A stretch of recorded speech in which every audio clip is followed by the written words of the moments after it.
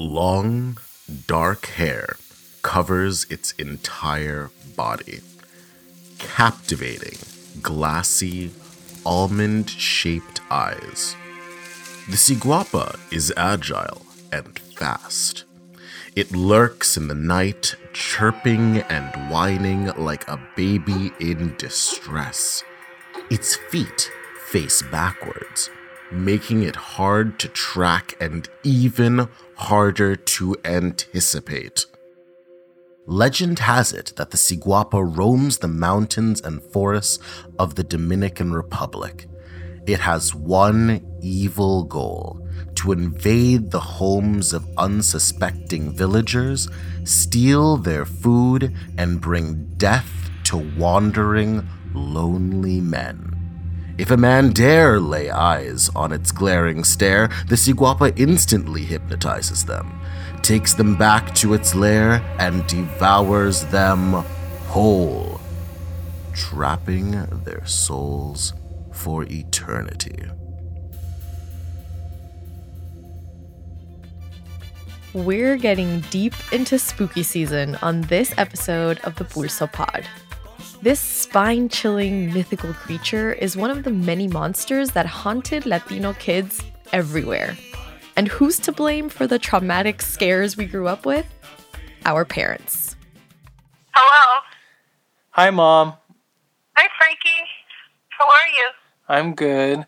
Hey, I was calling because remember those stories you used to tell us when we were kids, those scary stories? Yeah. I was wondering if you could tell me one of them. That's Frank and his mom. Frank is our news editor here at Pulso. He's also our resident creepy guy, but not in that way. What I mean is that for some reason, Frank and his whole family are, for lack of a better word, cursed. His whole life, he's always had run-ins with mysterious circumstances. My mom was also the queen of telling scary stories. My cousins all loved going to her and, can you tell us that scary story? Can you tell us the scary story? But she would just have us sit on the couch and she would terrorize you. She would terrorize us. And she would just get into our faces and just really be dramatic about it. We would go back to her later on, Mom, can you tell us that story again? So we enjoyed being scared. But it wasn't all stories. Strange things would happen to his family too. Things like my mom would talk about how when she was really little, the little machines that you put the coin in and you could get a gum ball or some little toy out of. She would do that and she would always know what color gumball she was going to get, or she'd always know what toy she was going to get. And then even still later, my mom would have dreams of someone dying, and then within a week or so, someone would die. And at a certain point in Frank's childhood, the spooky happenings came to a whole new level. November 30th, 1989. My brother's 7th birthday. We had a small little get-together, and my aunt gave my brother a game. I don't even like saying the name of it. When he opened it, I started crying. I did not like that. The game he's talking about is, of course, a Ouija board. So after an evening of asking questions to the Ouija board, Frank and his family went to sleep and off to school the next day. When I came home from school, I couldn't find it anywhere. I was looking all over. My mom was on the phone talking in Spanish, which meant she didn't want us to know what she was saying. While he was gone, his parents had tried playing with the Ouija board, and the answers it gave them were disturbing. That evening, my parents and they said that they returned it to the store. I later found out that they actually threw it in the dumpster behind a grocery store. It was probably a week or so afterwards. I was sleeping on the ground in my parents' bedroom because I was too afraid to sleep in my own room. And I woke up and I remember sort of behind my head. Frank saw two lights floating behind him in the dark bedroom. Could it have been the luz mala? The luz mala is the bad light famous in Argentine and Uruguayan folklore. Luz Mala's atmospheric glowing orb with wisps of light emanating from it is sentient. The light is a physical manifestation of a soul, broken out of the celestial sphere, crying in pain.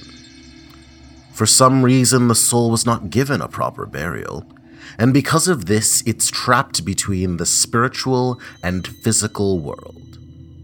Luz Mala mysteriously hovers in the air, aimlessly searching for someone to guide it home, as its brilliant light captivates all who lay eyes on it.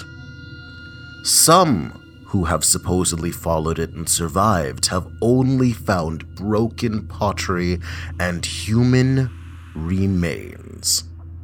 It appears in typically dark, rural, barren areas during the driest times of the year. And if you dare get close enough to the light, you'll sense a gaseous odor that smells of decomposed bones and is fatal to any human. To make matters more terrifying, the light has a sound. The screams of pain and terror. People also believe that sometimes the light is directing its victims toward treasure, and that only the bravest can find it. But those who go looking go at their own peril. It was maybe only like a foot off the ground. I just kept trying to stare at them. I was like, do I go to touch them or not? I didn't want to. I just closed my eyes and just kept praying. After this, Frank's mom knew it was time to fix the situation, like most of us would when our house is being haunted. She went to the church, got some holy water, blessed the entire house, and thank God. After that, we stopped seeing things. I still, though, would have bad dreams in that house until we moved out. And for years after, I would wake up sometimes on occasion screaming. And I still vividly remember it. And I still am afraid of that. You're not scared, are you? Good. I hope you're still in the Halloween spirit, because there's one more story that may take you back to your worst childhood memories. She would haunt young children all across Mexico, Central, and South America. Her name is La Llorona.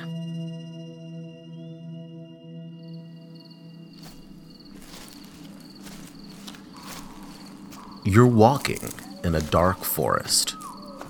Maybe you were out on a midnight stroll and got a little lost. One of those turns about a mile back must have been wrong, because you don't recognize the trail. In fact, it doesn't look like you're even on a trail anymore. And out here, in the woods, at night, it all looks the same. Just big, dark trees, and all the long shadows they make under the moonlight. Do you hear that? Looks like you've stumbled on a river. They always say to follow the river when you're lost, right?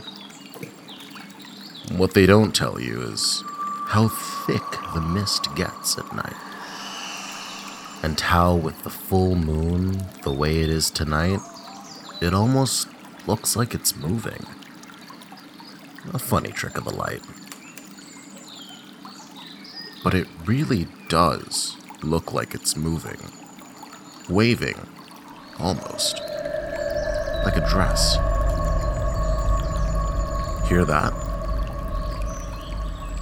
I'm not superstitious, but it sounds a lot like La Llorona, doesn't it? Oh, you don't know the story?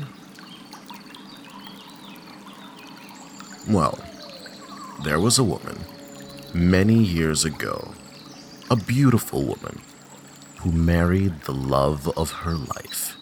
They had 2 children together, but one day he left for another woman, left her all alone with 2 young children. In a blind fit of grief and hopelessness, she took her 2 children to the river and held them under the water until they drowned. Then, she threw herself in along with them. Instead of passing on to the afterlife, she haunts lakes and rivers, wandering around in despair. Her wedding dress tattered and torn, desperately searching for her children. Some nights, if you listen closely, you can hear her crying and calling out for them in the dark.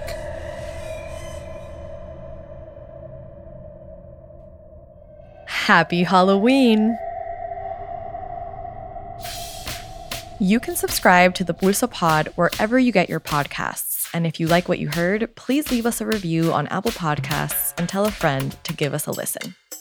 Have questions or story ideas to send our way? Send us an email to info@projectpulso.org. This episode was produced, edited, and sound designed by Charlie Garcia with additional editing by Jackie Nowak and Julianne Blackmore. Music by Julianne Blackmore. Additional support and writing by Lisanne Ramos, Ray Aguilera, and Durilla Chavez. And I'm your host, Liz Alarcon. Special thanks to Frank Morris Lopez for sharing his story and Jason Conyat James for being our spooky Halloween voice. The song you heard in the intro was La Ciguapa by Chichi Peralta and Yandy Feliz.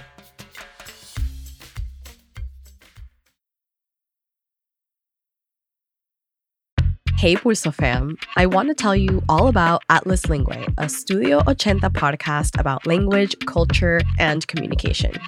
Have you ever wondered what your cat is trying to tell you? Or how Disney Pixar writers craft stories that resonate across numerous languages? Atlas Lingüe host Luis Lopez explores these topics and so much more.